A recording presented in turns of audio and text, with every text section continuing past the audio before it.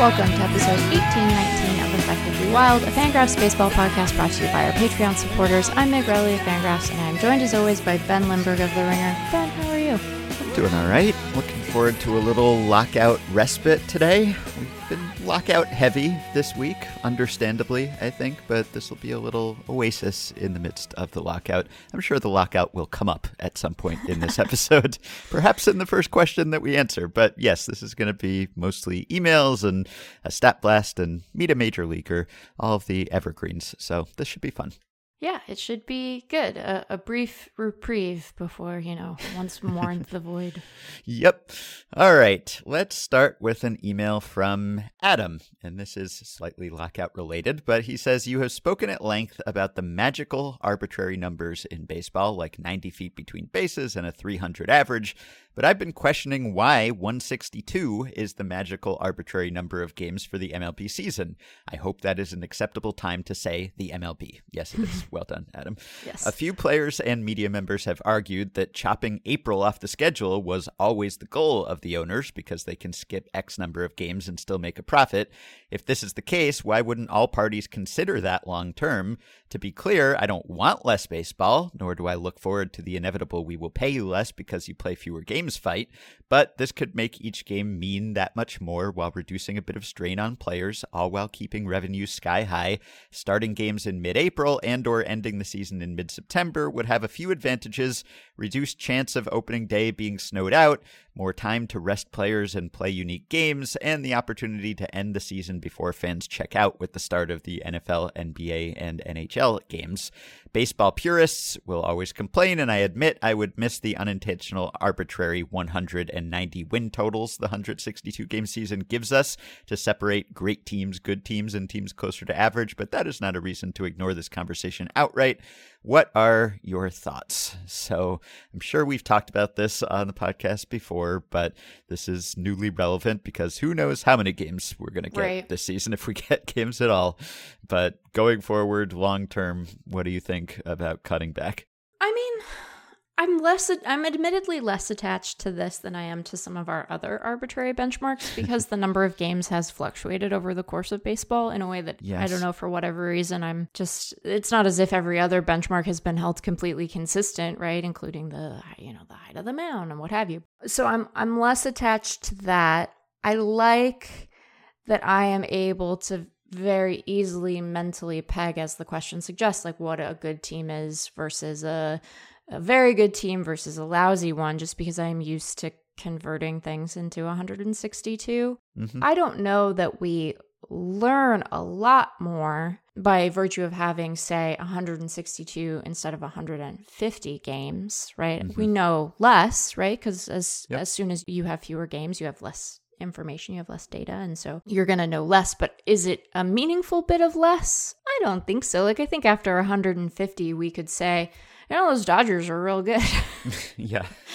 So I don't think that I'm necessarily opposed to something that's trimmed up a bit, but I think it is hard, even in a year where we don't have a literal lockout and such a contentious labor environment. It is difficult to go to players and say, let's cash fewer game checks, Mm-hmm. I imagine that for big time free agents, like that however many game difference, 10 game difference or whatever it is, probably isn't like a hugely material difference in their overall contract, right? Like if you're the Yankees signing Garrett Cole and you're like, I'm going to get you for one fewer start, do you really knock him that much? I mean, you probably do because you're a baseball team, and as we've shown, they'll fight over meal money apparently. Mm-hmm. But I would imagine that it doesn't end up making that meaningful of a difference to the big marquee guys. It probably means a lot to players on the roster bubble because just fewer days means fewer opportunities to be up and making a big league game check rather than something in the minors. So I think that they would probably be the worst position to weather something like that. But I don't know, like just from a statistical perspective, I'm not opposed to tightening things up a little bit and getting folks into the ballpark around May 1st instead of April 1st when the weather is nicer in more places to enjoy it. But I'm not like bothered by the slog either, because as we've seen, like our capacity to continue to like this thing despite evidence that we probably shouldn't seems to be limitless. So I don't know. Yeah, it's when I was a kid and I just watched one team all the time, as most fans do, I loved just having baseball be on almost every day. And it was just appointment viewing for me. It was, at that time it was all right, 7:05, whatever it is, that's the time that the game is on, and that's what I'm going to spend the next 3 hours watching. And it was a disappointment when there was an off day. So there would be a lot of fans who just value having it be a constant in their lives and just being able to count on it, even if it's just in the background, a sort of soothing white noise almost. So I would be sorry to see that go. And I think you do need a lot of games, just because in baseball, compared to other sports, you need more games to assess true talent. And there's a lot of randomness. And so if you want to actually determine the best teams, you need a lot of games. As you're saying, you don't learn that much more between game 155 and 162 or whatever it is. You learn an incremental amount, but by that point, you have a pretty good handle on it, and you're never going to get a perfect read without just having an infinite season. So I think you could stand to lose some games, and I wouldn't be surprised to see it happen, especially after seemingly 2 out of 3 seasons with shortened schedules. Maybe that could kind of open the door to it, in the same way that the pandemic and social distancing protocols made it possible for 7-inning games to work their way in, or the zombie runner or whatever. You have strange circumstances, and sometimes for better or worse in a lot of cases, it makes things conceivable that wouldn't have happened otherwise, or would have taken a lot longer to happen. And I think if you're going to keep expanding the playoffs and the playoff field, which again, I'm not in favor of, but it just seems like an inexorable increase in the number of teams that make the playoffs. If you're going to do that, then you're diminishing the stakes even more. I mean, it just doesn't even make sense. As someone who loves baseball and loves baseball being on all the time, to play a 6-month season, 162 games, to trim half the teams basically into a playoff field, that's just not enough stakes, I think, in the regular season. Like, you could still watch it just for recreation. I guess it doesn't have to have huge stakes if you love baseball, but it's just a pretty tough sell for someone, I think, to say there are 162 games, and then after that, half the teams basically are still in it, so you didn't even necessarily need those 162 games. And maybe who wins the division might actually matter more in some formats. We'll see. But I think if you're going to go to 12 and then eventually 14 and who knows how many after that, then there has to be some corresponding decrease, I think, or else it'll just be so many games are effectively meaningless when it comes to determining the playoff field. And again, we don't have to look at everything through the lens of the playoffs are the only thing that matters. So you can count who wins the regular season, but baseball has just repeatedly de-emphasized that. And so I don't like that. I don't know that that's smart. I think you could kind of lean into the nature of baseball being an everyday activity more so than something where there are a limited number of games but higher stakes. But MLB just keeps chasing that playoff money. And if you're going to do that, then I think you almost have to have a corresponding decrease, or it's just going to be too much for not enough payoff in terms of what is this game actually determining. Yeah, I think that that's fair. It's just going to be, I don't know. I just look forward to a time when we have agreed. When we have all agreed, like, here's how many games you're going to get. And it's one thing to have a season shortened by a pandemic, but, we're losing stuff this year because of ownership avarice. So I just look forward to knowing so that I can start recalibrating my mental adjustments to things so that I'm not sitting here going, what is good? I don't know. I mean, I definitely, none of us knew in 2020. We were at peace with that. We were like, I don't know. We go like this, shrug. But now I'd like to start dialing it in. So let's all decide and then go from there. Well, that's the other thing. Because we've had the 162-game season for 60-plus years now, we have the statistical baselines and the target numbers so calibrated in our minds. And even 154 is not so dramatically different before that. So if we could go back to that, then maybe it's still in the realm of comparable. But anything less than that, you're going to have even fewer record chases than we do now, and we've lamented the lack of record chases, but fewer games, it's going to be tougher to break records, and the numbers are just going to be less impressive, at least the counting stats, and then you'd have to have caveats with all the rate stats too, because, it's a shorter season, and there's more randomness, etc. So that would be a hassle. It would do away with, or at least make it more difficult to do cross-era comparisons, which is a strength of baseball, I think, compared to other sports. Of course, you could still do per 162 rates or per 100 or whatever you want at that point, but it's not quite as easy, not quite as simple. So I would miss that. I think I do value the consistency of having the same length schedule. The other thing is, when it comes to revenue, I've heard the argument that maybe you wouldn't actually lose much revenue and maybe you wouldn't actually have to trim pay, because if you are reducing your inventory, then in theory, you're increasing demand. And so maybe you'd have per game cost goes up. Yeah, maybe you'd have higher attendance on average just because there are fewer games to go to. And maybe you would have higher ratings for those games, and you would just be doing away with, garbage time, maybe. And so you could continue to command big TV contracts, at least until everyone cuts the cord. And I don't know what happens with streaming, but that would be a way to say, well, maybe you could trim a little without necessarily having anyone take a pay cut and then having that be a whole fight. So yeah, although in that circumstance, we should remember that there is a group of people whose pay would get cut with fewer games, and that's all the people who work at the ballpark. Yeah, right. So that piece of this is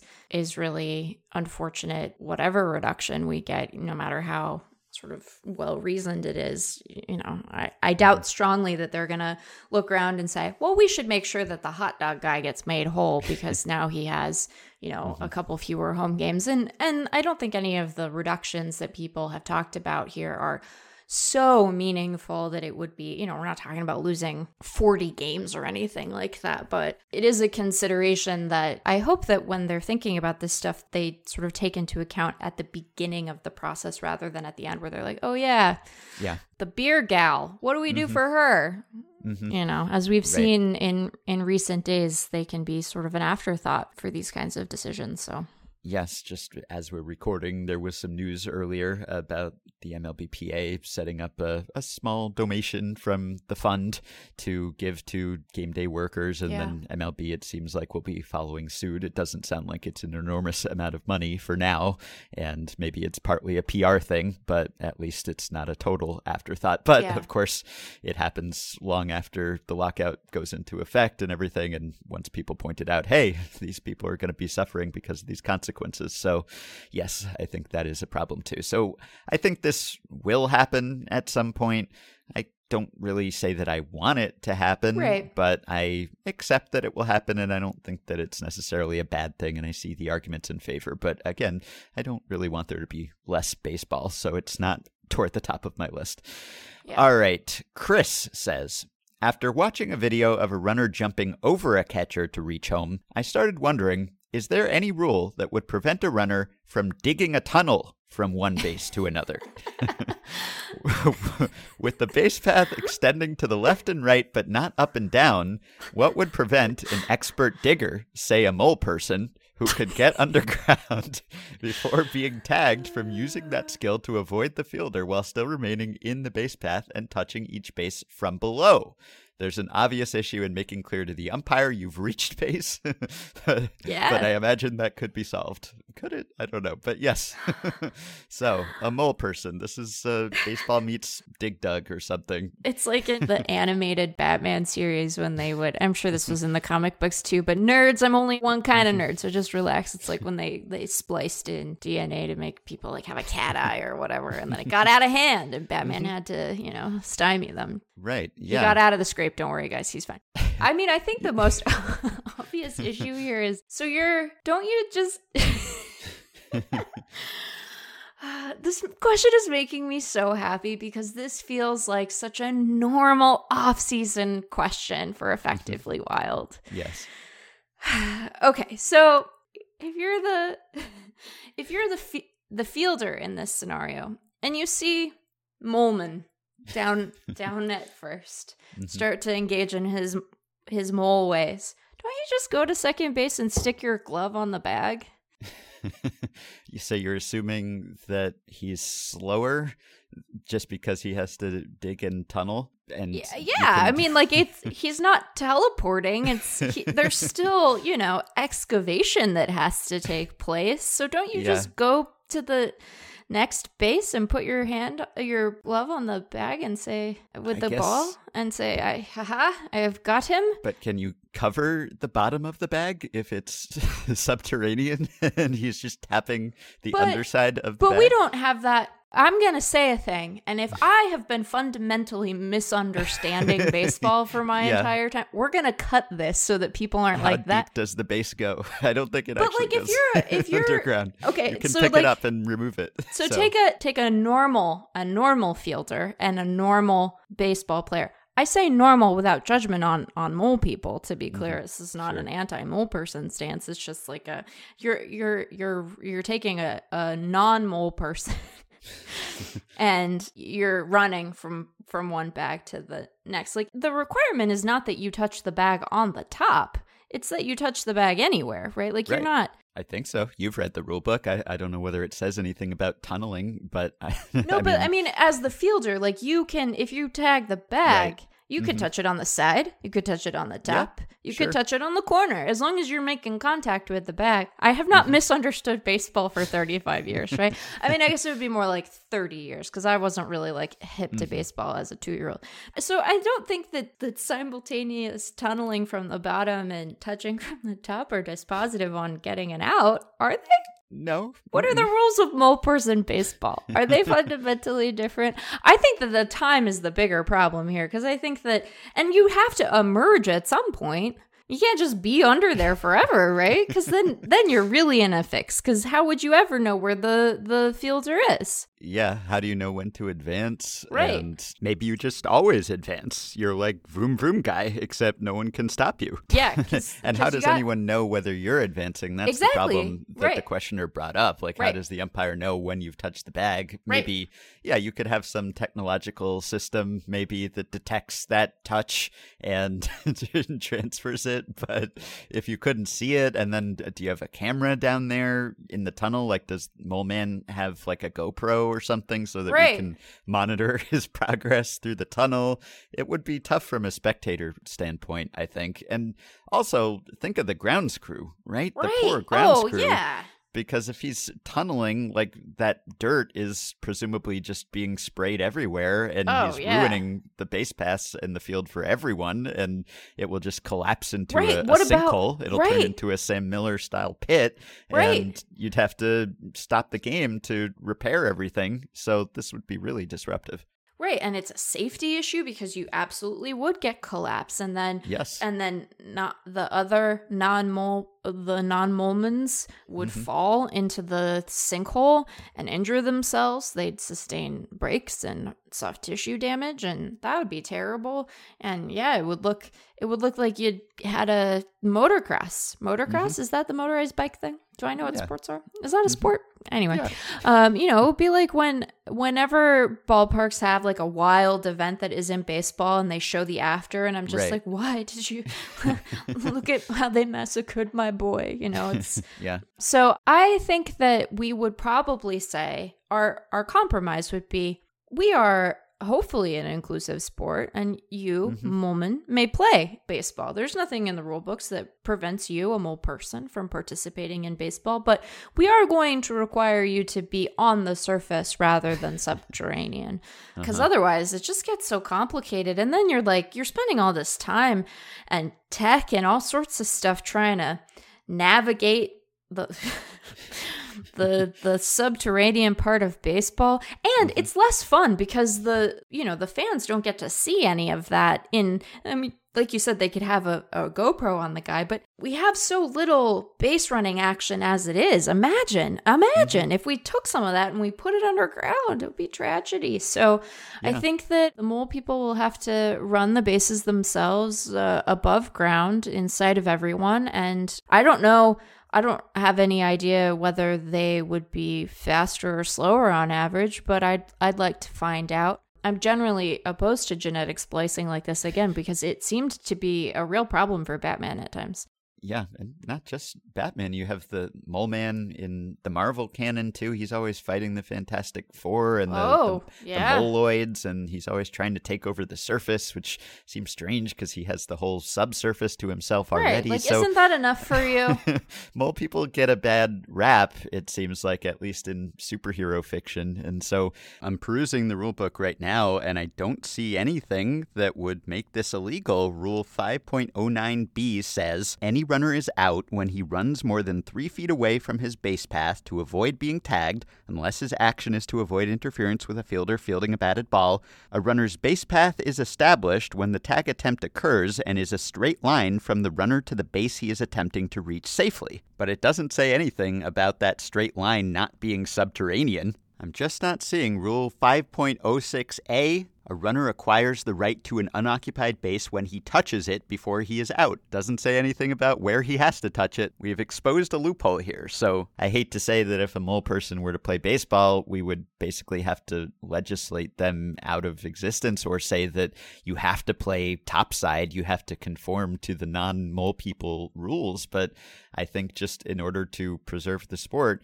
you would have to pass a rule. It would be like eligible for our Stanky draft, right? Oh, where yeah. you have a mole person come along and suddenly they change the rules to say, actually, you have to be above the surface of the earth. You cannot be a subterranean baseball player. You have to touch the top of the base as opposed to tunneling through and touching the bottom. Tunneling would take on a whole new meaning. It's now a pitching term, right? But tunneling now would be a base running term. So this would really change everything in a pretty disruptive way. It's a clever, creative question, but as is so often the case, I think if baseball were different, in this case it actually would be pretty different, but it would not be improved. Yeah, I don't think that it would be improved. I think that it would be a disaster, but hopefully not one that we couldn't find our way around. Mm-hmm. Do they have bad eyesight, mole people? Yeah, that's a stereotype, I think. Oh, yeah. See, we're learning all sorts of stuff today. So, but it's a relevant question because you wouldn't want to force, I would imagine that actual moles have bad eyesight? I think so. That's probably what the stereotype comes from. Right. They probably, yeah. So it's like you don't, or at least aren't used to the sun. But in this scenario, the mole person would have been above surface for a while, presumably. How else would we know? How would we scout them if they weren't playing baseball above ground, right? Unless we're sending people underground to scout a mole league, which I suppose is possible. And then it's like, is it right beneath the ballpark? And it's just like a separate ballpark. And see, I think that this is a real logistical hassle apart from anything else, and that in order to participate, you would have been above ground for longer. I think that's right. Yeah, you'd need subterranean scouts. They'd have to put their hard hats on and descend like miners or spelunkers or something. Spelunker. Yeah. I think this is a problem.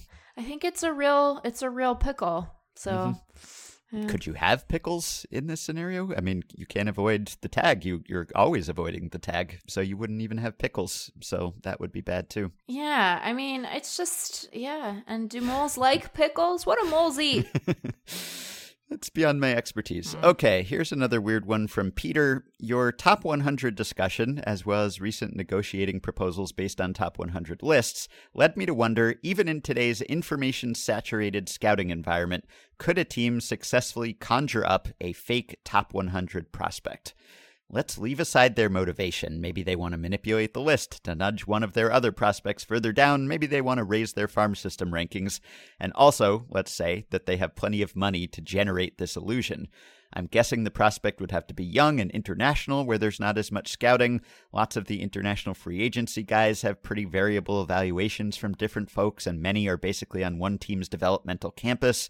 A few Bigfoot-style grainy Instagram shots would help too, followed by a big fake bonus announcement.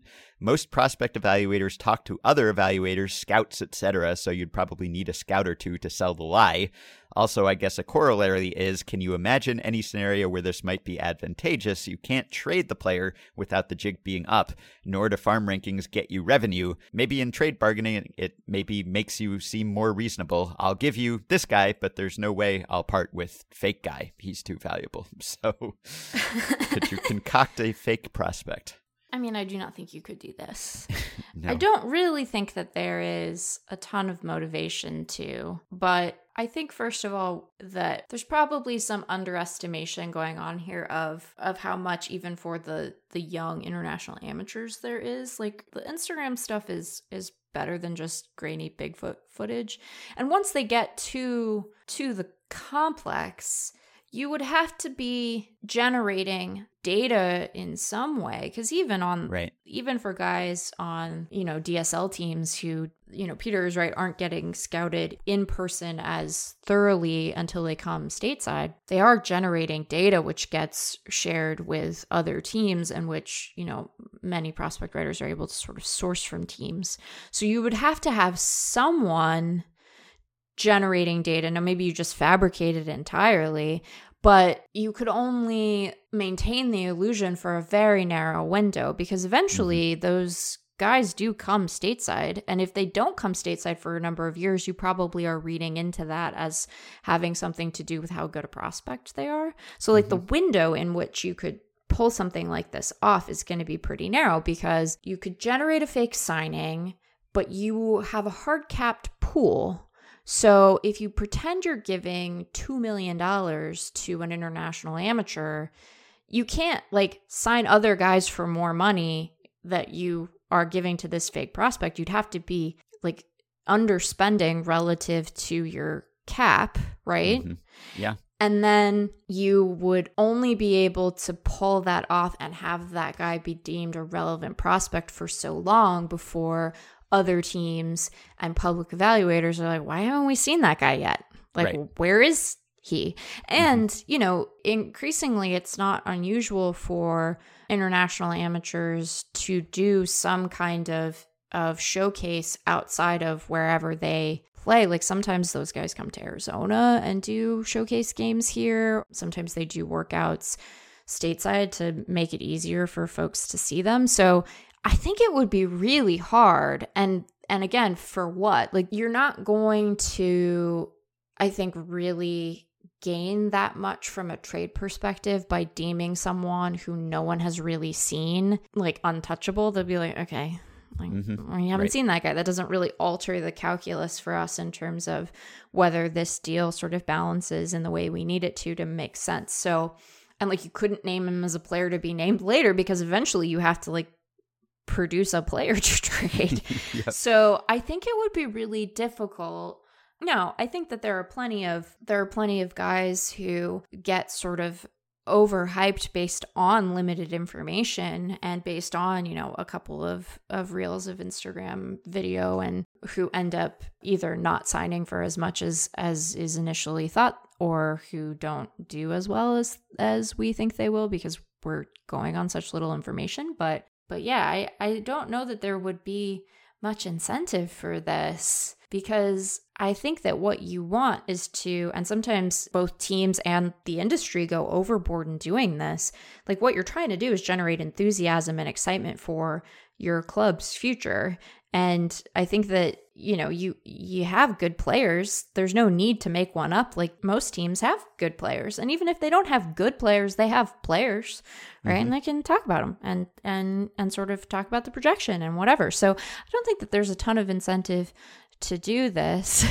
Yeah, you could have done it in an earlier era of baseball history, back when players just routinely got signed off the street and showed up out of nowhere. And, when you had Sid Finch being a believable thing, or the legend of Toe Nash just being found out in the wilderness and had an incredible talent. And that kind of thing could happen, especially before the draft and before you had huge scouting networks, and even before minor league systems. Totally plausible back then. And maybe you could have concocted a great prospect and managed to sell the rights to some other team But now it would be so difficult to do. I can't imagine how you could do it because you'd always need data. Like you'd need a player ID, you'd need registration, you'd need a number in a system in a database somewhere. It wouldn't work, which you'd need to produce PED test results. Like there's all sorts of stuff.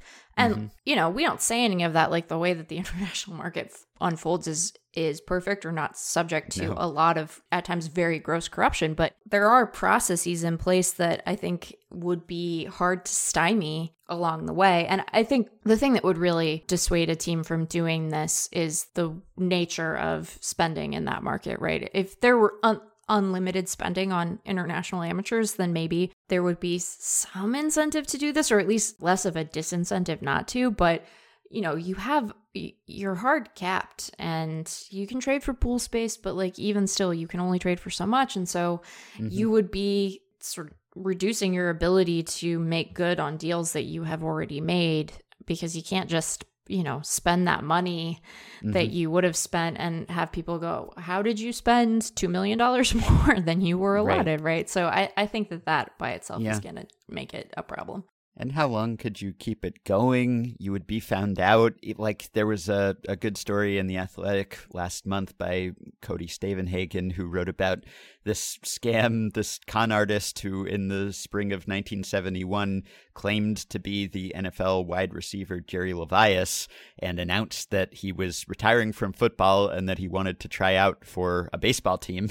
And he showed up at Detroit Tigers spring training and passed himself off as this former NFL player and like got quoted as him and everything and just passed himself off as him. And it was not his only con, but he was quickly found out when he started trying out and was not athletic. It's like, okay, well, this is not that guy, clearly. So even if you could somehow get away with it for a little while, it wouldn't last. And if it were discovered that you had scammed another team by inventing a fake prospect, pretty sure that the deal would be undone and that you would be disciplined and that there wouldn't actually be any long-term advantage to this anyway. So implausible in a number of ways, but good idea, I guess. Actually, bad idea, but good question. Okay.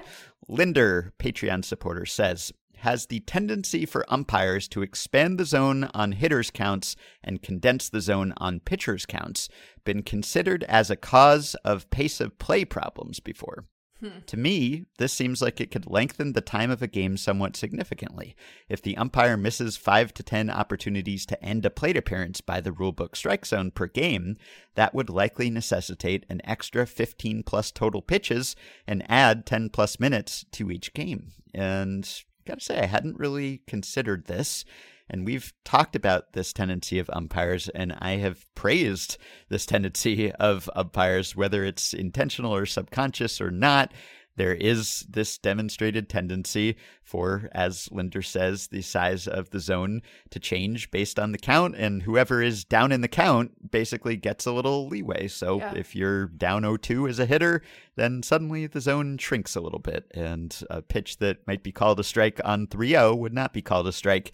And that sounds unfair, it sounds inconsistent, it sounds arbitrary, but I think it has some advantages in that it gives a leg up to the person who is currently at a disadvantage in that plate appearance, and it makes the plate appearance more competitive. We know that hitters do terribly on 0-2 as it is, so if you take away the advantage they get on 0-2, well, then you're in an even deeper hole and you're less likely to have any positive outcome from that plate appearance, and it's even more over before it's over, which seems like it would hurt from an entertainment perspective. And I did find some evidence of that, along with Rob Arthur, in an article we wrote last year, where we looked at the lower league where the RoboZone was in effect, and it did seem like you could sense that kind of thing by looking at splits by count, and maybe hitters and umpires and pitchers, everyone would just adjust to that eventually, and it wouldn't be as big a disadvantage as having that suddenly sprung on you. But this is not something I'd thought of, but it makes sense, right? Because if it is making the plate appearance more competitive, that means it's also extending the plate appearance or making it likelier for it to be extended. And therefore, it is adding time to the game. It's adding pitches, not necessarily slowing the pace of the game down. But yeah, this probably is true. It probably is true, but I think that if we're thinking about the spectrum of behavior that adds time to the game, I think that behavior that adds time to the game in service of more potential action is stuff we can live with. And then there's the stuff that is like irritating. Right? So it's like pitching changes and futzing with your gloves and stepping out of the box. And so I guess what I would say is I think that this is on balance a good thing because it does spur some action, right? And sometimes it spurs a strikeout. So it's not as if it is universally in favor of offense, but it does allow hitters to stay in a little bit longer. And so I am fine with this and think there are other places we can trim. Does that make sense? Yep. Mm-hmm. So yeah, this at least it comes with an advantage. I think it right. makes the game more entertaining, whereas right. other things that lengthen the game do not. They don't improve the action. So yeah. I think, yes, if you're going to trim somewhere, start with the places you can trim that doesn't actually make the game less entertaining. Although if this happens, I guess you could look at it as a silver lining potentially. Yeah. All right. Question from Patreon supporter Now I Only Want to Triumph. Hall of Fame discourse should focus less on who gets a plaque in a hallway and more about the location. The only reason that Cooperstown is in Cooperstown is because of its connection to the long-debunked Doubleday creation myth. There's no reason otherwise that baseball's most iconic museum would be in a small town in upstate New York, hours away from anything. My question is, if you could put the Hall of Fame anywhere else, where would you put it? Imagine that it's a retroactive change, since it's not like it's worth moving it now. Where would I put it? I mean, I don't know where I would. I guess, I mean, obviously we're not moving it now, which the question acknowledges. Where would you put it, Ben? Yeah, I'm trying to think. Like, this is one of those quaint things about baseball, like Cooperstown. It's synonymous with the Baseball Hall of Fame, and right. That's kind of cool, but also it means that most people never get to go to the Hall of Fame, or at least not often. I live in New York State, and it's been a while since I was at the Hall of Fame. So if you wanted to put it in front of the most people, then I guess you would just move it downstate and have it be in the city somewhere, which is a very uncreative answer. And I hate to be an East Coast biased person and just say, well, it's the biggest population center, so put it in the place where the most people could visit it and it would get the most exposure. It's a pretty boring answer, I guess. Like, if you could have it be roving in some way, and I know that the Hall of Fame has had traveling exhibits, and it would be tough to pack up an entire building and you wouldn't all want to do the that. plaques and all of the memorabilia and all of the archives and everything. It kind of has to be physically situated somewhere. You could have it be centrally located, I guess. Pick some Midwestern city, let's say, and maybe it wouldn't have the population of New York City, but at least it would be equidistant from everywhere in the contiguous states. So that's something. Or I like the idea maybe of putting it in DC and integrating it into the Smithsonian infrastructure so that it could be free for everyone to go to. And, you know, if we are acknowledging baseball as sort of an important cultural institution, it seems like that might be cool to have it be part of that system as a place for people to go visit. I like the idea of maybe putting it, like, I think in part because it might inspire people to visit the other museum, although I could also see it cannibalizing visitation there. So I would want to think about that relationship more closely, but it might be cool to have it and the Negro Leagues Museum in the same place. Yeah. So that you could, if you're an enthusiast, you could kind of do a tour of both and have a more complete understanding of baseball in the US and its history. So that is an appealing alternative. Mm-hmm. So yeah, I think that maybe having thought about it, those would be my two picks. So Kansas City or DC, maybe. Mm-hmm. I think it should be in the metaverse. Actually, I'm kind of kidding, but this would be a better use of the metaverse than, say, having a big league ballpark in the metaverse. Yeah. If there's no baseball in the metaverse, then that's the reason why you go to a big league ballpark, or the primary reason. To have a museum in the metaverse perfectly recreated that might actually work because it's not like you can touch the exhibits, or at least a lot of them, everything's like behind a glass case anyway. Yeah. And so if it's just about seeing it, well, if you could just render it in a lifelike way and scan it in so that you could walk around the virtual halls of the museum, I'm sure that this sort of thing exists in some form somewhere, but that would probably be a pretty good use, actually, of, just have the Baseball Hall of Fame be in VR or something, and not just in VR, because not everyone has access to VR, but that kind of thing. Like, in the future, probably more people would visit it if it were recreated on the internet in a digital virtual way than in any physical location. So that might be the future, but yeah, I guess we've covered the major possibilities here. Well, and I know that, during the pandemic, a lot of museums were doing work to create sort of a digital experience for people so they could still engage with stuff. And, I think that especially because Cooperstown is so far away, but even if it were in the middle of New York City, like, if you're able to create a more accessible experience for people who can't travel there for whatever reason, whether it's financial or disability, like that's a good thing to be able to open that up. And I think I agree with you. We're very harsh on the Braves. And I stand by that Truist Park take. But I think that this is a situation where you could really bring the Hall of Fame to people who wouldn't otherwise be able to experience that museum and that history. And I think that would be an admirable goal. I don't know if it has to be the literal metaverse, because I don't know if it has to be that, but some sort of VR or digital experience of it, I think would be really cool. Mm-hmm. See, we're not cranks. Yeah. It's just about finding the right application. So, right. All right. Question from Benjamin.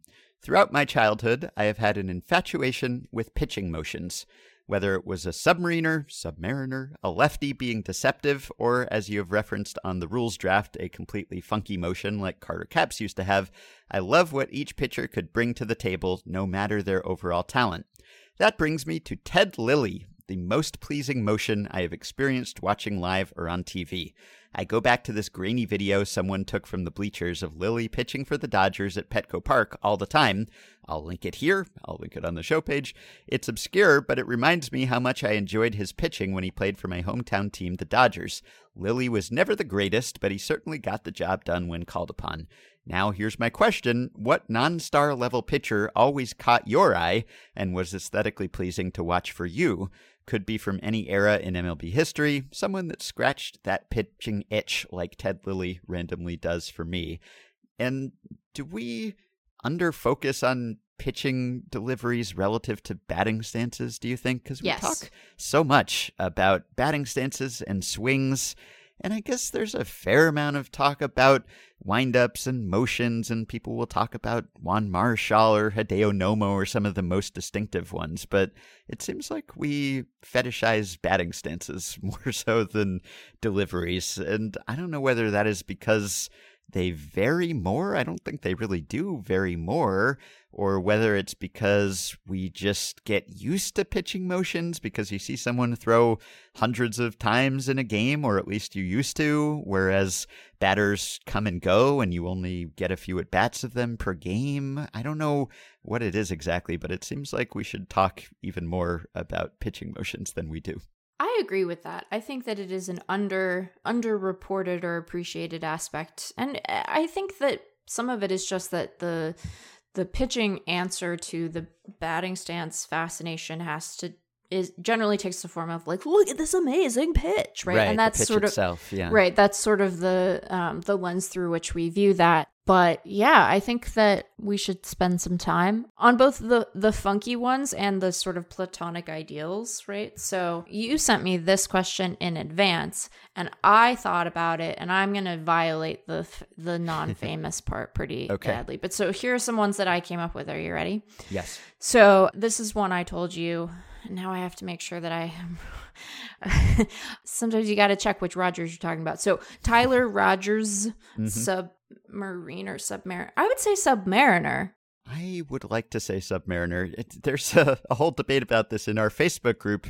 There are a number of people who have served on submarines, which I get a kick out of because I am obsessed with submarines. And I've asked them, how do you say it? And there's been some disagreement even among them. So among submariners? Yes. So it doesn't seem to be a settled question. I would say in baseball, most people say submariner, right?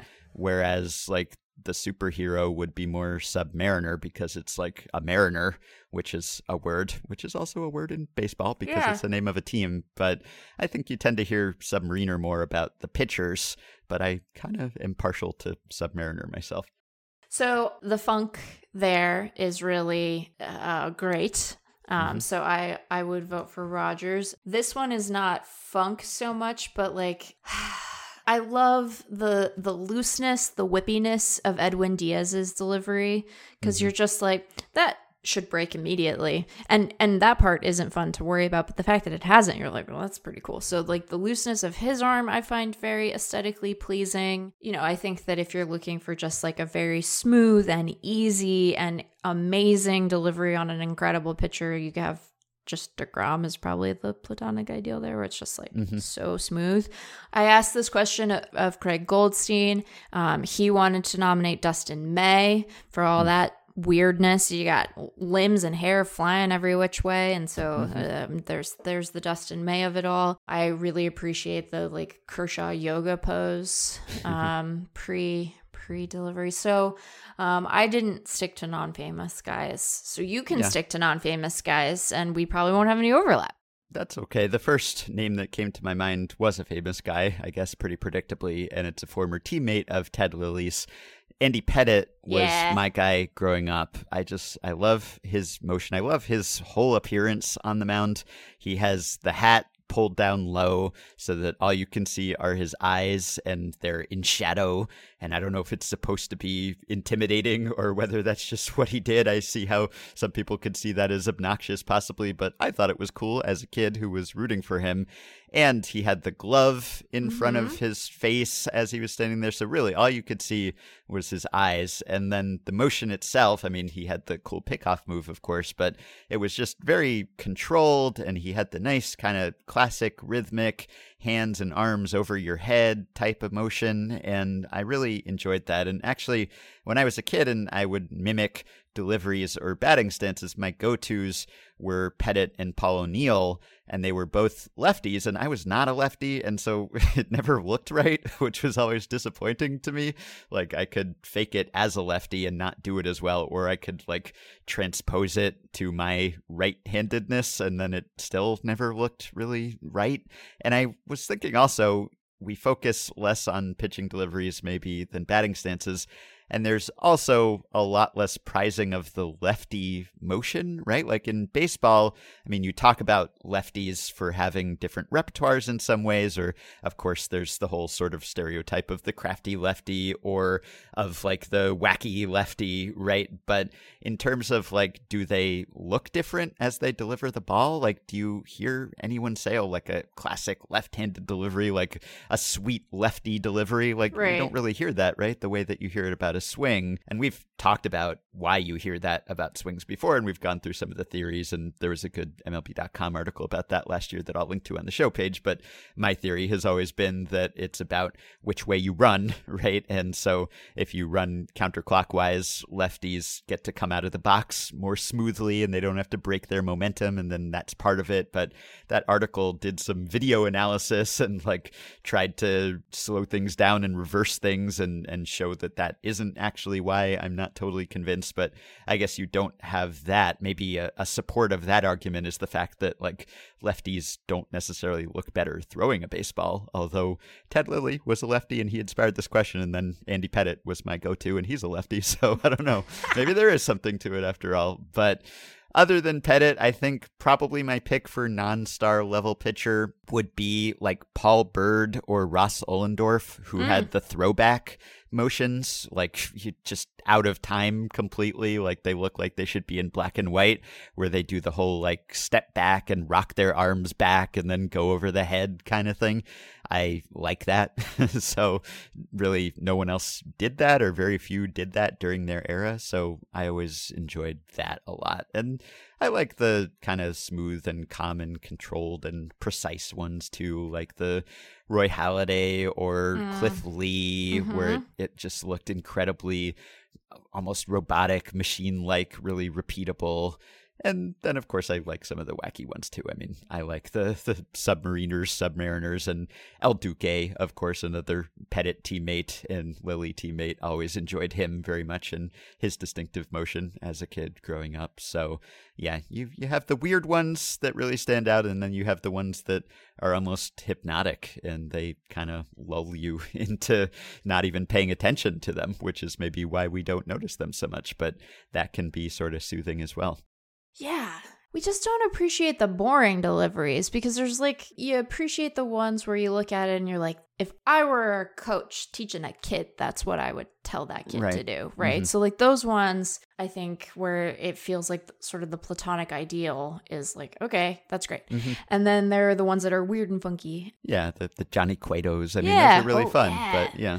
Love the Cueto. Like I also thought of like, and this is me maybe just enjoying watching him pitch. And this is why it's kind of a difficult question. Like I was like, oh, I love like Yu Darvish. There's something particularly like striking about his delivery, apart from the fact that he throws a bunch of different pitches. So maybe that's why I find it striking. But it's like, you're a big dude who's good. Like, you know, you have sort of like big dude goodness, or it's like, you know, you kind of have that experience of someone like Garrett Cole, where it's like you're just like a giant who throws really hard. And so it's like, I don't love the like, I don't know. I can't think of anyone whose emotion comes to mind where I'm like, hate this. And I know that there are examples. Also, do you have the experience sometimes? I know that like Sam has talked about this in the past. I think maybe you guys were talking to Grant.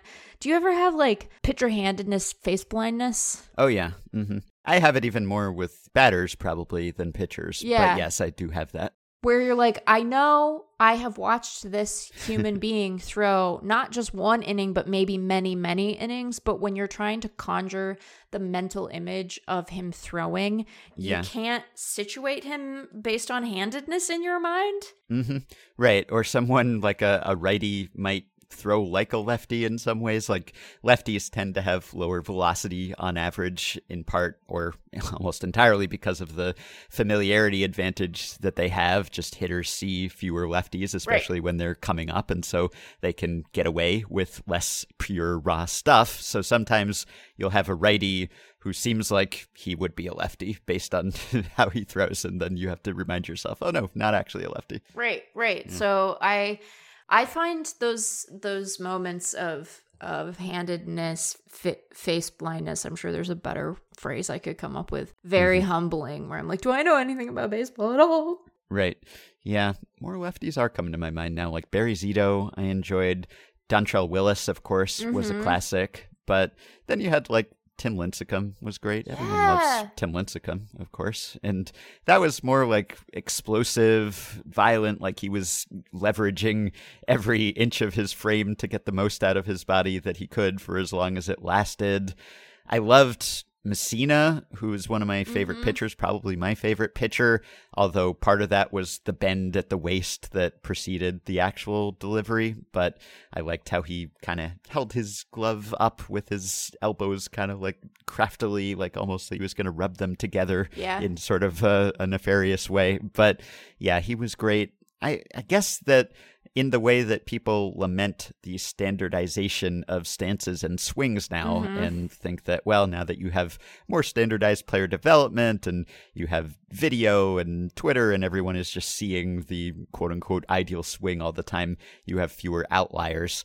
That is probably true in pitching as well, but in pitching also you have the decline of the windup, right? And the rise of pitchers permanently pitching from the stretch or almost always pitching from the stretch. And that is kind of a shame too, I think, in that the full windup is often more aesthetically pleasing and more differentiated than just pitching from the stretch. And I guess technically it takes a little more time between pitches too. So maybe from a pace of play perspective, it's not the worst thing, but I do kind of lament the decline of the full windup. Yeah. I think that we're missing something. We've lost something there. I mean, not entirely, but sometimes. Yeah. Okay, let's take one more here. This is from Shane. This is an old one from a few years ago. I was sitting on the first base side at a minor league game this week, and foul balls were being hit all around me. That got me thinking, could StatCast be used to evaluate the best seats to choose to increase the likelihood of catching a foul ball or avoiding one? Could this be used for the likelihood of catching a home run ball? Could they use the StatCast technologies to determine shortest concession lines? Shortest line to the bathroom? What other ways could StatCast be used to improve the fan experience at the ballpark? So turn StatCast on the fans and analyze the ballpark experience instead. And I'll just say I have tried to do articles on like foul ball distribution, especially before MLB really strongly encouraged teams to extend the netting all the way down the foul line in the wake of some foul ball related injuries. I wanted to try to figure out, well, how far do you have to extend the netting, or should you? Where are the foul balls clustered in terms of frequency and speed and the most dangerous foul balls? And at the time, a few years ago when I was trying to do that, it was basically impossible to do because StatCast and earlier pitch tracking technologies just really didn't track foul balls. Like they only tracked trajectories of batted balls that were actually in or close to fair territory, like on the playing field. And so most of them just would not be picked up. Now, Hawkeye, I believe, that is now used in the StatCast system is better about that and picks up more foul balls, but I don't think it's complete, and we don't really have the data for that. And I have in the past requested that data from MLB, and it has not been forthcoming, and maybe they are not really eager to have that be written about where are the most dangerous foul balls. But I think that it would be more feasible with current technology, but still really difficult to do. And like StatCast doesn't track like what's happening in the stands. So you would need to expand the system and have more cameras covering those areas that are not currently covered. But if you wanted to go full Big Brother and just have everybody in the ballpark tracked, even the less athletic bodies, is there anything you could do that would be useful for fans? Like you could definitely track like where you should sit to catch foul balls or where you should sit to avoid being them. hit by one. Yeah. So that is definitely one application of it. Yeah, I don't think we have to like turn StatCast onto lines to be able to assess like wait times for stuff. Like we probably have other mechanisms by which we can do that don't involve radar. Like I think it's useful to remember what it is, right? Like what the array is actually doing. Like we don't probably need it to like measure time through a line. We have other mechanisms for that. Like we can just bother the Disney people. Yeah. But I think knowing where foul balls are concentrated is very useful, both for catching them and like when I say what I'm about to say, I want to make clear that I am not conceding the fact that like it's super easy to get out of the way of a foul ball. That's not what I mean. But like particularly for little kids, you might want to avoid those spots just because, you know, they're little tiny children, and depending on how small they are, they might not put a hand up at all, right? Like this is not me saying that it's easy. If it's a screaming line, it's not. But yep. That's the one that comes the most immediately to mind. Just like routes in and out of the park.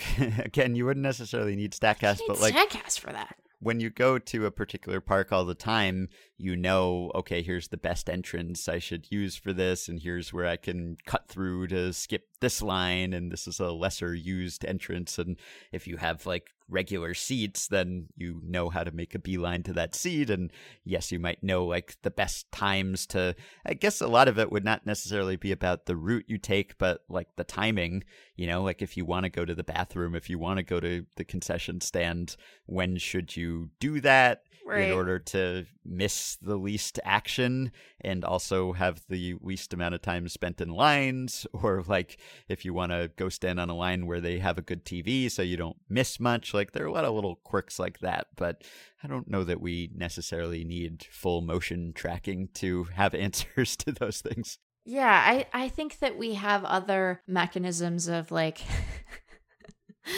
surveilling crowds. Also, isn't it kind of intuitive to you when you're at the park to know when you're like, I don't know, Yeah, maybe if it's not your first time, at least. Yeah. Yeah, if you that's fair. If you're new to the situation, maybe it's not something that you are as well suited to sort out. But like when I'm at the ballpark and I'm trying to decide when I'm gonna go like to the bathroom or to get a snack or to grab a beer or whatever, like you're paying attention to the pitching and you're paying attention to where you are in either team's lineup, and then you like kind of try to time it out so that you're not missing the best dudes. Mm-hmm. It's a little pro tip from me to you. It's free. You don't need to go to Savant at all. It's just like a free tip from me to you. And I don't know, like in terms of when the lines are going to be the busiest, like they're definitely going to be the busiest right after the inning turns over. Right. Because Yes. people are like, haha, the inning has turned over. Surely I will be able to get a beer in 2.5 minutes. That's a thing that's happened exactly one time in the history of ballparks. You can't get a beer in 2.5 minutes at Chase, and there are like 10 people at those games. Mm-hmm. Yeah, sometimes, like, I guess you might not even know about all of the food options that are Right. available. Like, there are some ballparks that have, like, gourmet dining options, right? Or, like, more exotic options than you would typically find in a ballpark. And so if you're just not aware of that, then that'd be nice to know. Or some of the other attractions and, like, kids' activities and things that are in the ballpark that, again, if you just go straight to your seats, you might not even be aware of, or displays and team museums and exhibits and such. So that kind of thing, that's good, but I don't know that we need analytics to help us there. It's more about like taking a tour or reading up about the ballpark or just walking around. So Right. I would appreciate like maybe some kind of ticket analytics assistance in the sense Yeah. that teams use analytics to determine like variable pricing and that sort of thing. So I would like to know, like, all right, how am I going to get the most bang for my buck? Like if I want to go see X number of baseball games this coming season, assuming there are baseball games this coming season and that there is a season, when should I buy those tickets and what games should I go to, in terms of the entertainment that I'm going to see and how good the game is likely to be and what the price is likely to be, and should I buy it on the secondary market, and if so, am I going to get a good deal if I buy this game at this time? Like how far in advance should I get these tickets? Should I try to snap them up at the last second when the resellers have given up and slashed their prices? All that kind of thing. Or like when is just cheapest to go, because it can be expensive to go to the ballpark these days, especially if you were bringing anyone and you're traveling. And so just kind of an efficiency analysis of like, how can I get the most bang for my buck at the ballpark? That would be useful, I think. I'm realizing that the two markets that I have been in the most in terms of going to a home park are like a really bad way of gauging any of this. Because like there was reasonable attendance at T-Mobile, but it's not like a runaway. It's not Yankee Stadium, right? But for a couple of times a year. And Chase is sure not representative, thankfully, of what average attendance is like, which I do not say as a knock on Diamondbacks fans, but I do say as a knock on the Diamondbacks. So I don't know that I have a really good feel for like how time consuming doing anything out of your seat might be at a major league park these days. I think my sense might be kind of warped. Yeah. Yeah. That's a problem.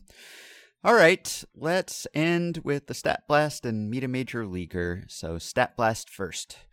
They'll take Adidas that's sorted by something like ERA minus or OBS plus, and then they'll tease out some interesting tidbit, discuss it at length, and analyze it for us in amazing ways. Here's today's Stat Blast.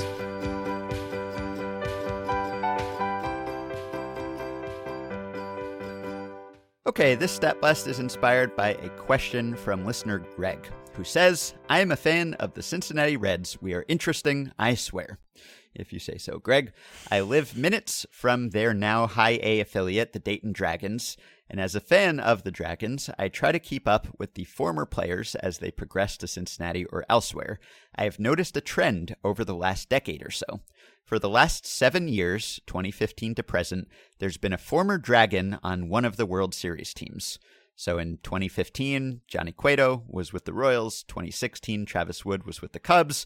2017, 2018, and 2020, Justin Turner was with the Dodgers.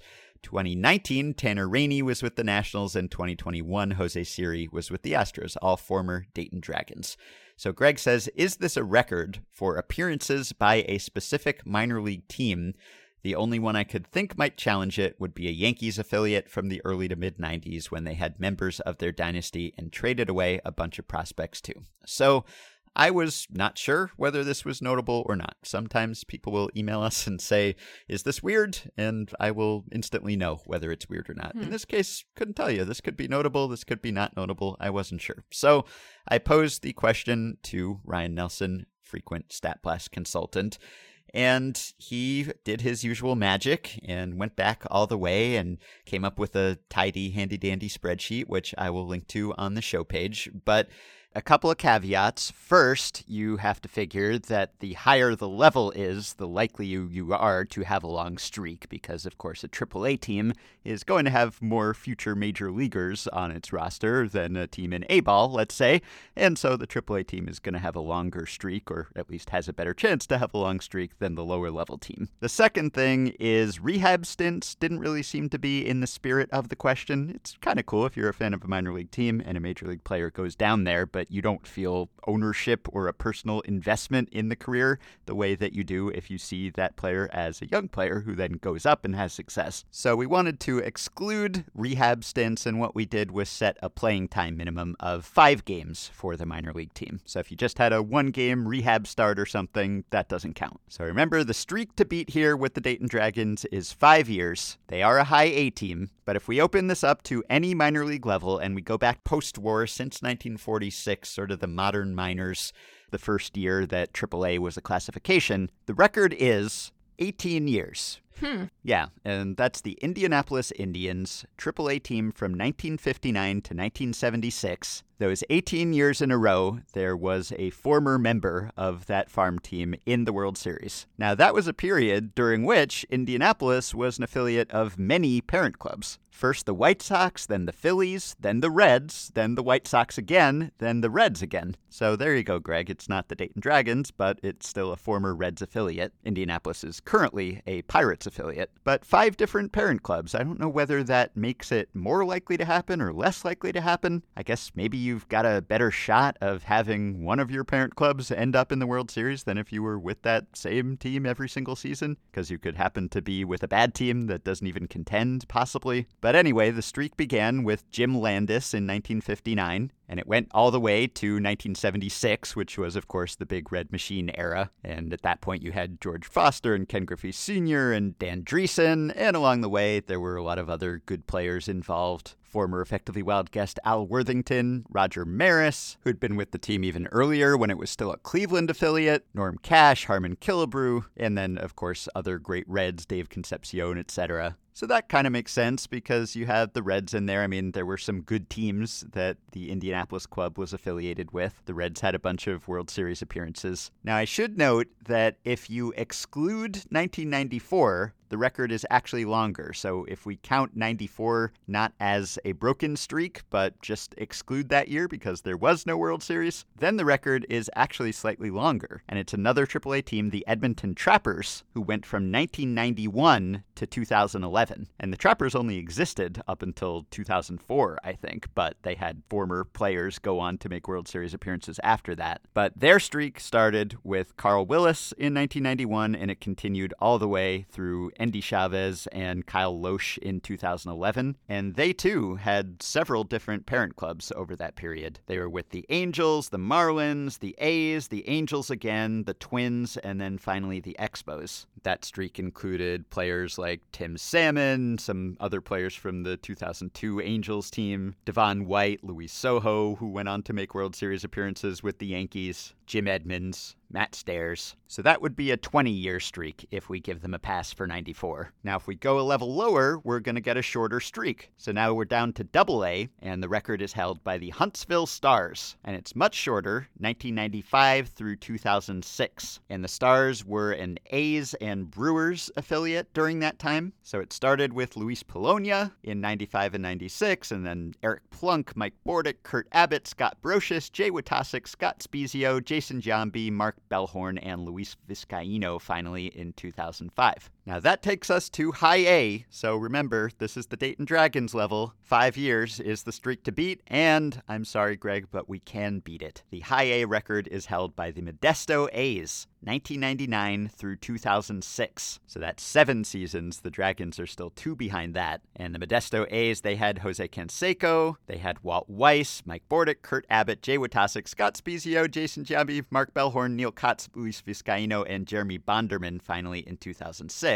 And as I said, Huntsville had been an A's affiliate, and obviously the Modesto A's were an A's affiliate, so some of the same names there on both of those teams, which is interesting because Jason Giambi and Mark Bellhorn, etc., they were not winning World Series with the A's, or appearing in World Series, I should say. So you don't always have to have been the affiliate of a parent club that is the Big Red Machine, let's say. You can just trade guys or have guys leave via free agency, and it just so happens that they do it in a row. But you had a lot of talent. Of course, you can have a lot of talent on a farm team, and that doesn't mean you're guaranteed to win World Series or even win pennants a few years down the road. Now, if we go one level lower to A-ball, and again, remember, it's harder and harder the lower you go to extend these streaks, but at A-ball, the record is actually longer than at High A or Double A. So the record in A-ball is the Lansing Lugnuts, 2007 to 2017. And the Lansing Lugnuts were a Blue Jays affiliate during that time. And before that, the Cubs, so those teams were not winning World Series during those years. So again, sort of surprising. But a lot of it is luck. You know, part of this streak was just extended by a middle reliever who was on a pennant-winning team each year. So this started in 2007. Jeremy Affeldt, then Chad Durbin, Matt Trainer, Mark Repchinski, Ryan Terrio, Ryan Dempster, Carlos Beltran, Tim Collins, Noah Syndergaard, Jan Gomes, and finally in 2017, Rich Hill. But again, that relied on Affeldts and Repchinskis who just so happened to be on pennant-winning teams. Doesn't mean they were superstars. Or Rich Hill, for that matter, who was on the 2017 Dodgers team that went to the World Series. That was 14 years after he was a Lansing Lugnut, and many organizations later.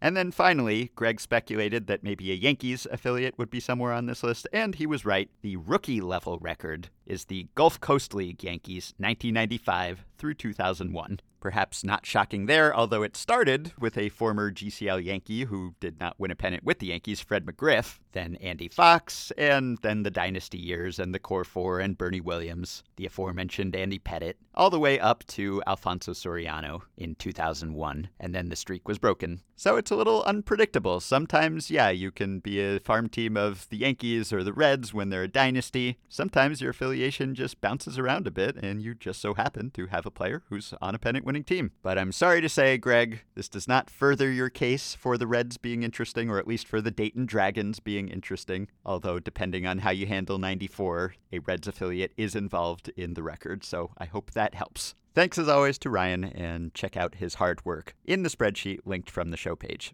Do we think that it's because we're underestimating? I mean, maybe not you and me, although probably you and me, but collectively we underestimate just how much movement there is among the player population prior to debut, or that there are just some teams that are particularly good at it. I don't know. That's an interesting thing. I'm kind of glad to be surprised because it suggests that there are threads of good player dev that I'm maybe not appreciating all the time, or at least in certain historical periods. But yeah, that's a very interesting one. I don't know that I would have guessed at least half of those. I mean, I definitely wouldn't have guessed the specific ones because, as we learned from my half-right Twilight rant, I don't always keep track of what affiliates belong to whom super well, but even just the parent organizations in that stretch of time. So yeah, cool question. Okay, and we'll close with this Meet a Major Leaguer.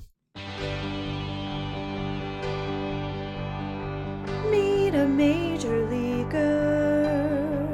I am very eager to meet this nascent major leaguer. It's the thrilling debut of somebody new. Let's meet this mysterious major leaguer.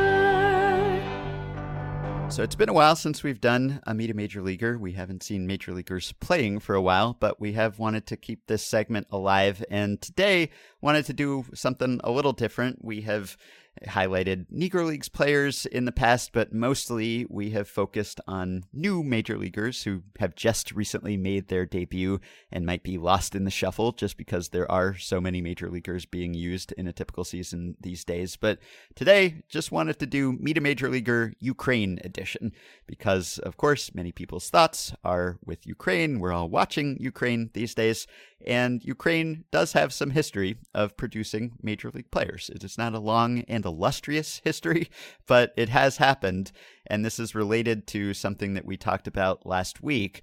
I got an email from listener Isaac Johnston, who says, I just listened to episode 1816 with Kerry Yo Nakagawa about Japanese-American baseball and the use of baseball to integrate into Americanness. It was a fascinating discussion and reminded me of the experiences of European Jewish immigrants in the early 20th century. Though they didn't bring baseball with them from Eastern Europe, they quickly used the game to assimilate into American culture. As Mr. Nakagawa mentioned, baseball and Americanness was obviously a radicalized and Christianity-defined concept at that time, so Jews operated within a strange space between other Christian European immigrants who were quickly assimilated into whiteness and their religious otherness. For decades, Jewish immigrants faced blatant and systemic anti-Semitism while trying to use baseball to become American. Interestingly, after a few decades of being in America, baseball was frowned upon as a waste of time within parts of the American Jewish community. And Isaac sent me his senior college thesis, which is actually on this subject, so I will link to that on our show page. But just quoting from his conclusion here, as Jews began their mass migration to the United States in 1880, they saw their new country as a land ripe with the possibility to determine their own future. In contrast to the Eastern European countries they left, Jews did not have to endure any process of emancipation from legal discrimination in the United States. Once they arrived, they could immediately become Americans.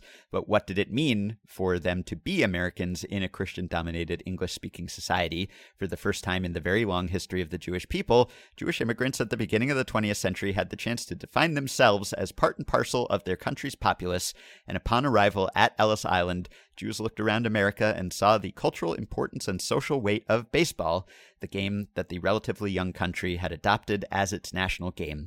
Jews seized upon the game of baseball as both a recreation and as a means of becoming American with impressive speed.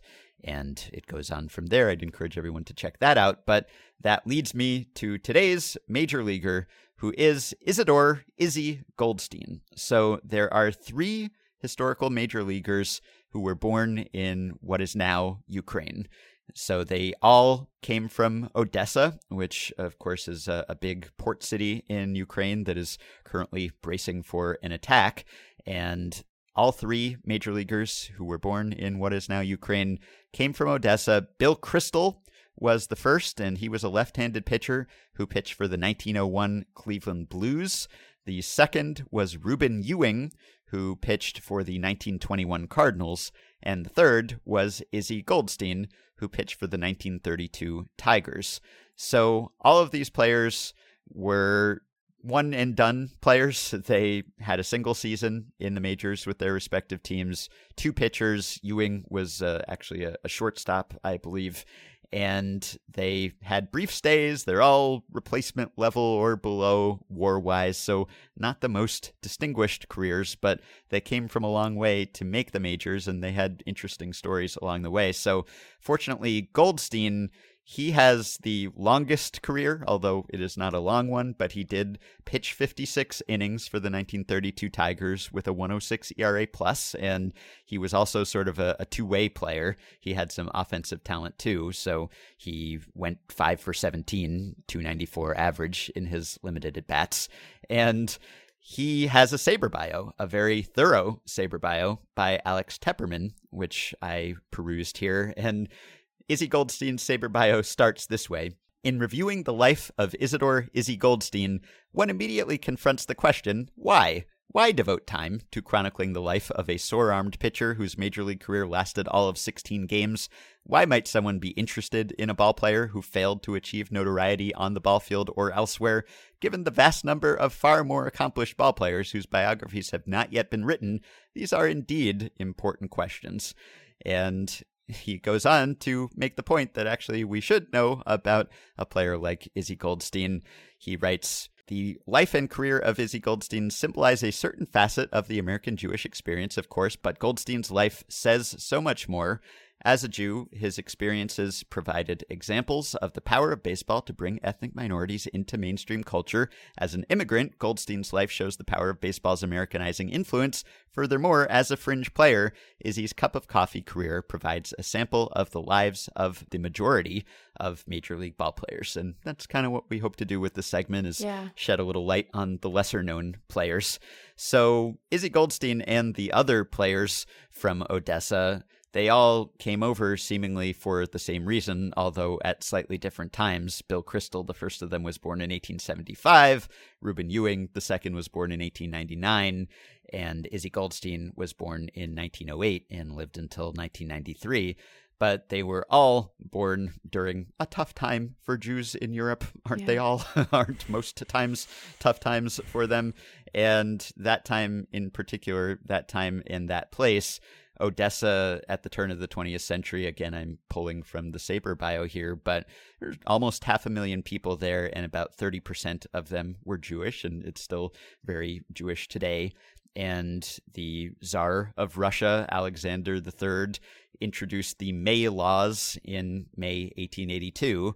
And this was a system of discriminatory policies that created quotas in Jewish education and professional development and led to a lot of ghettoization and lack of opportunities. And of course, there were pogroms and all sorts of other types of persecution. But because all of that was going on, because of that Russian influence on what is now Ukraine, that same region, a lot of Jews emigrated at that time. This was a long time before the Holocaust, before Hitler, but there was all kinds of discrimination going on then and many reasons to leave and seek out opportunities elsewhere.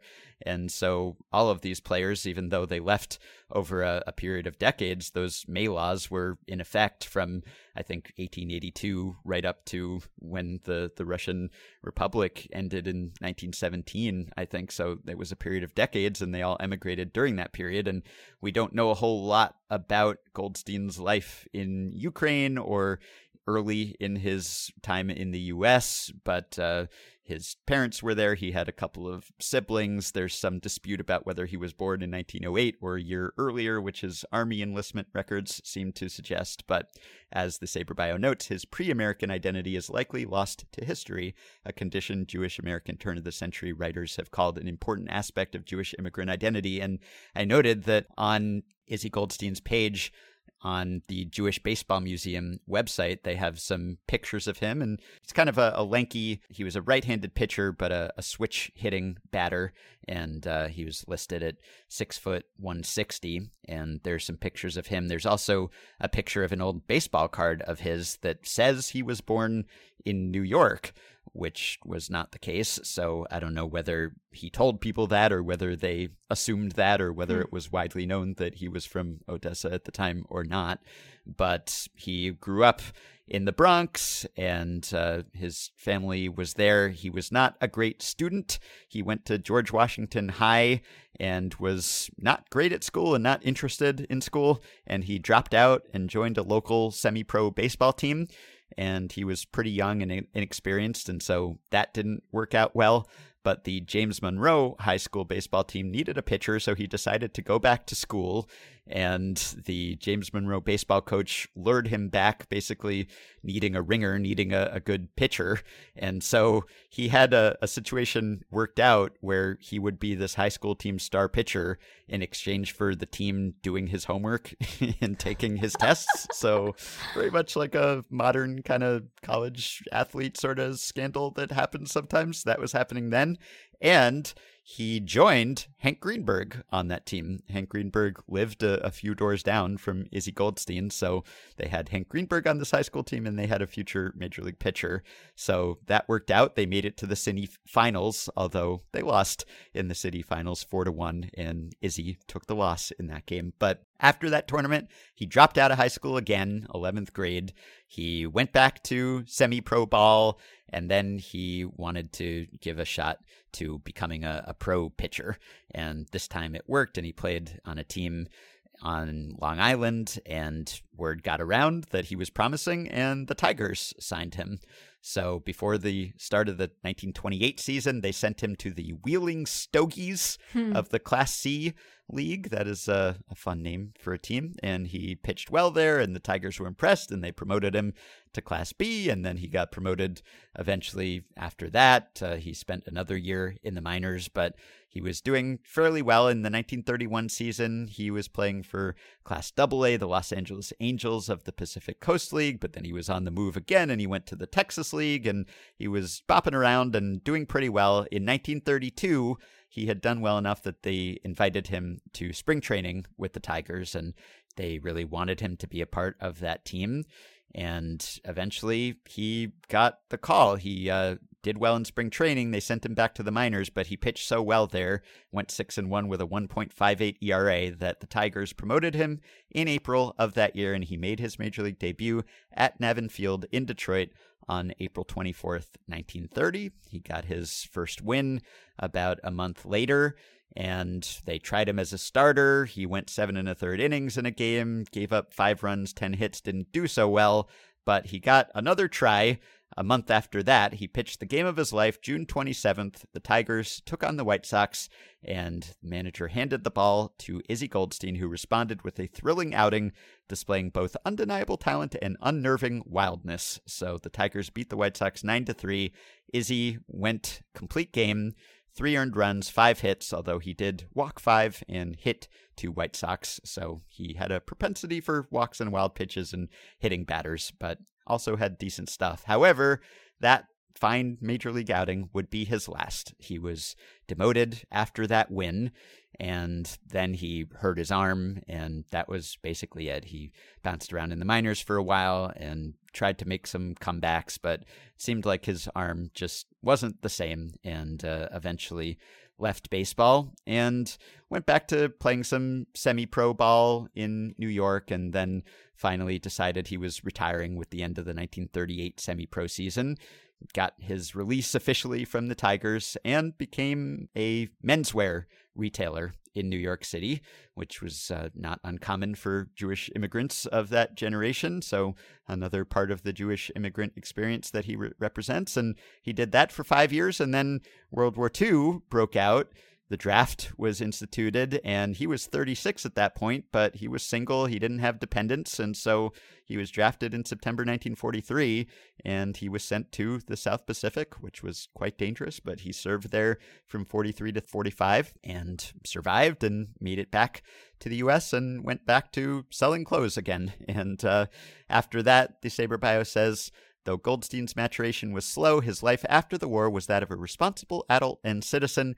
Gone was the rash youth who twice dropped out of school. Over the next 30 years until 1975, he continued working in menswear, retiring at the age of 68. Like so many Jewish immigrants of his and later generations, Izzy moved with his wife, Caroline Levine, to Florida and escaped the bitter winters of the Northeast. And he was basically living in anonymity for a while until 1985, when he was interviewed for the book The Jewish Baseball Hall of Fame, A Who's Who of Baseball Stars. And he was then a notable figure, and he was recovering from surgery, heart surgery, and a stroke at the time, but he reminisced for the book and was missing the game. And he ended the interview by humbly noting that at the age of 77, it is flattering that people still remember. And he then lasted until 1993, when he died in Delray Beach at the age of 86. And the Saber Bio concludes, the world barely noticed Izzy's passing, for the world acknowledges its heroes and villains upon their death.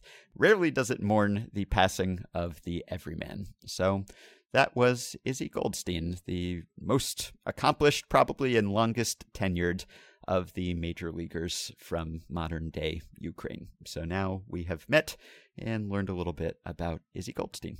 I so appreciate that when you are trying to find information on a more obscure player, or even a player who was quite well known in his time but has sort of been lost to history for modern fans, that you can so reliably find a detailed and well-documented and well-cited Saber Bio for them. Yep. It is just like an underappreciated aspect of the research community, and there's a lot of good work that happens at Saber, but this feels like an opportunity to sort of of hat tip to that because I'm very rarely disappointed. And it is an area where I could be understandably disappointed given how much baseball there has been and how much time has passed between now and some of its earliest days. And I very often am not. And so it's really cool. And I think we should tip our caps. So yeah, and absolutely. what a cool major leaguer to have met.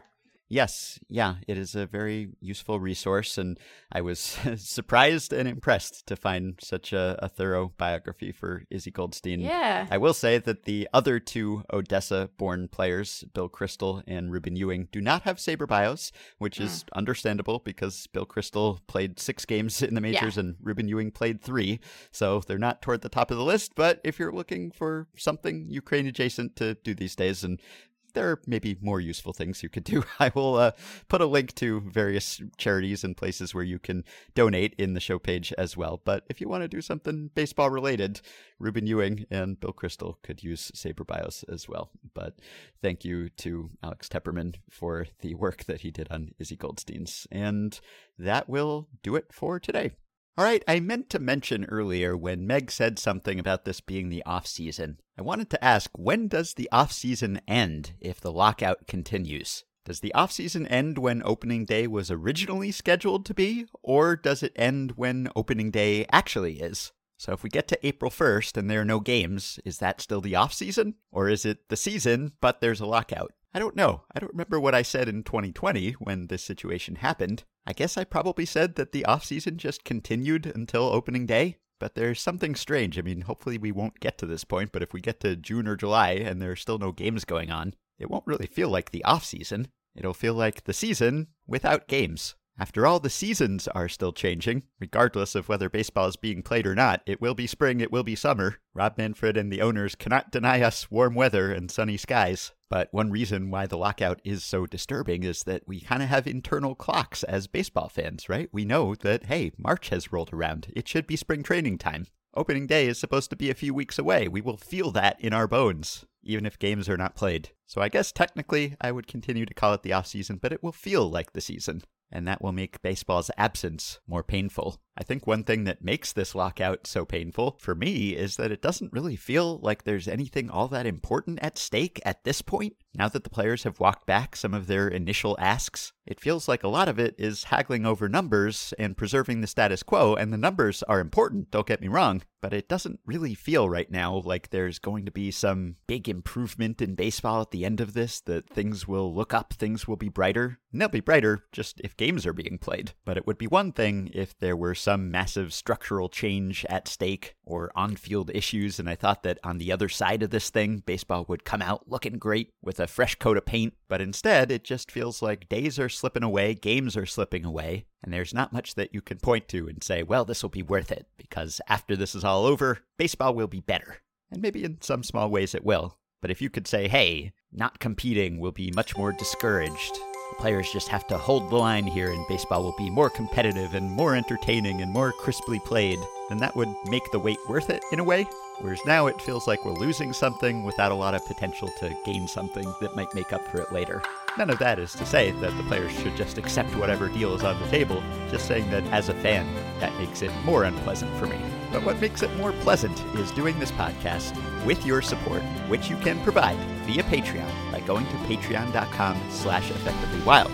The following 5 listeners have already signed up and pledged some monthly or yearly amount to help keep the podcast going and get themselves access to some perks while helping us stay ad-free. Duncan McHugh, Sean P. McNamee, David Hassler, Doug Nazarian, and Justin Cirillo. Thanks to all of you. Our Patreon supporters get access to monthly exclusive bonus pods and an exclusive Discord group and many more perks. Please check it out. You can also join our Facebook group at facebook.com/groups/effectivelywild. You can rate, review, and subscribe to Effectively Wild on iTunes and Spotify or your podcast service of choice. Please keep your questions and comments for me and Meg coming via email at podcast@fangraphs.com or via the Patreon messaging system if you are a supporter. You can follow Effectively Wild on Twitter at EWPod. You can find the Effectively Wild subreddit at r/EffectivelyWild. Thanks to Dylan Higgins for his editing and production assistance. We hope you have a wonderful weekend, and we will be back to talk to you early next week.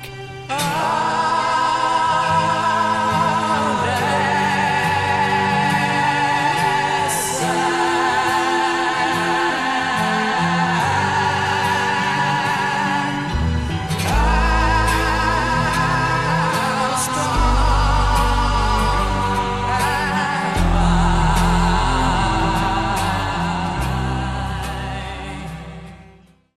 heroes and villains upon their death. Rarely does it mourn the passing of the everyman.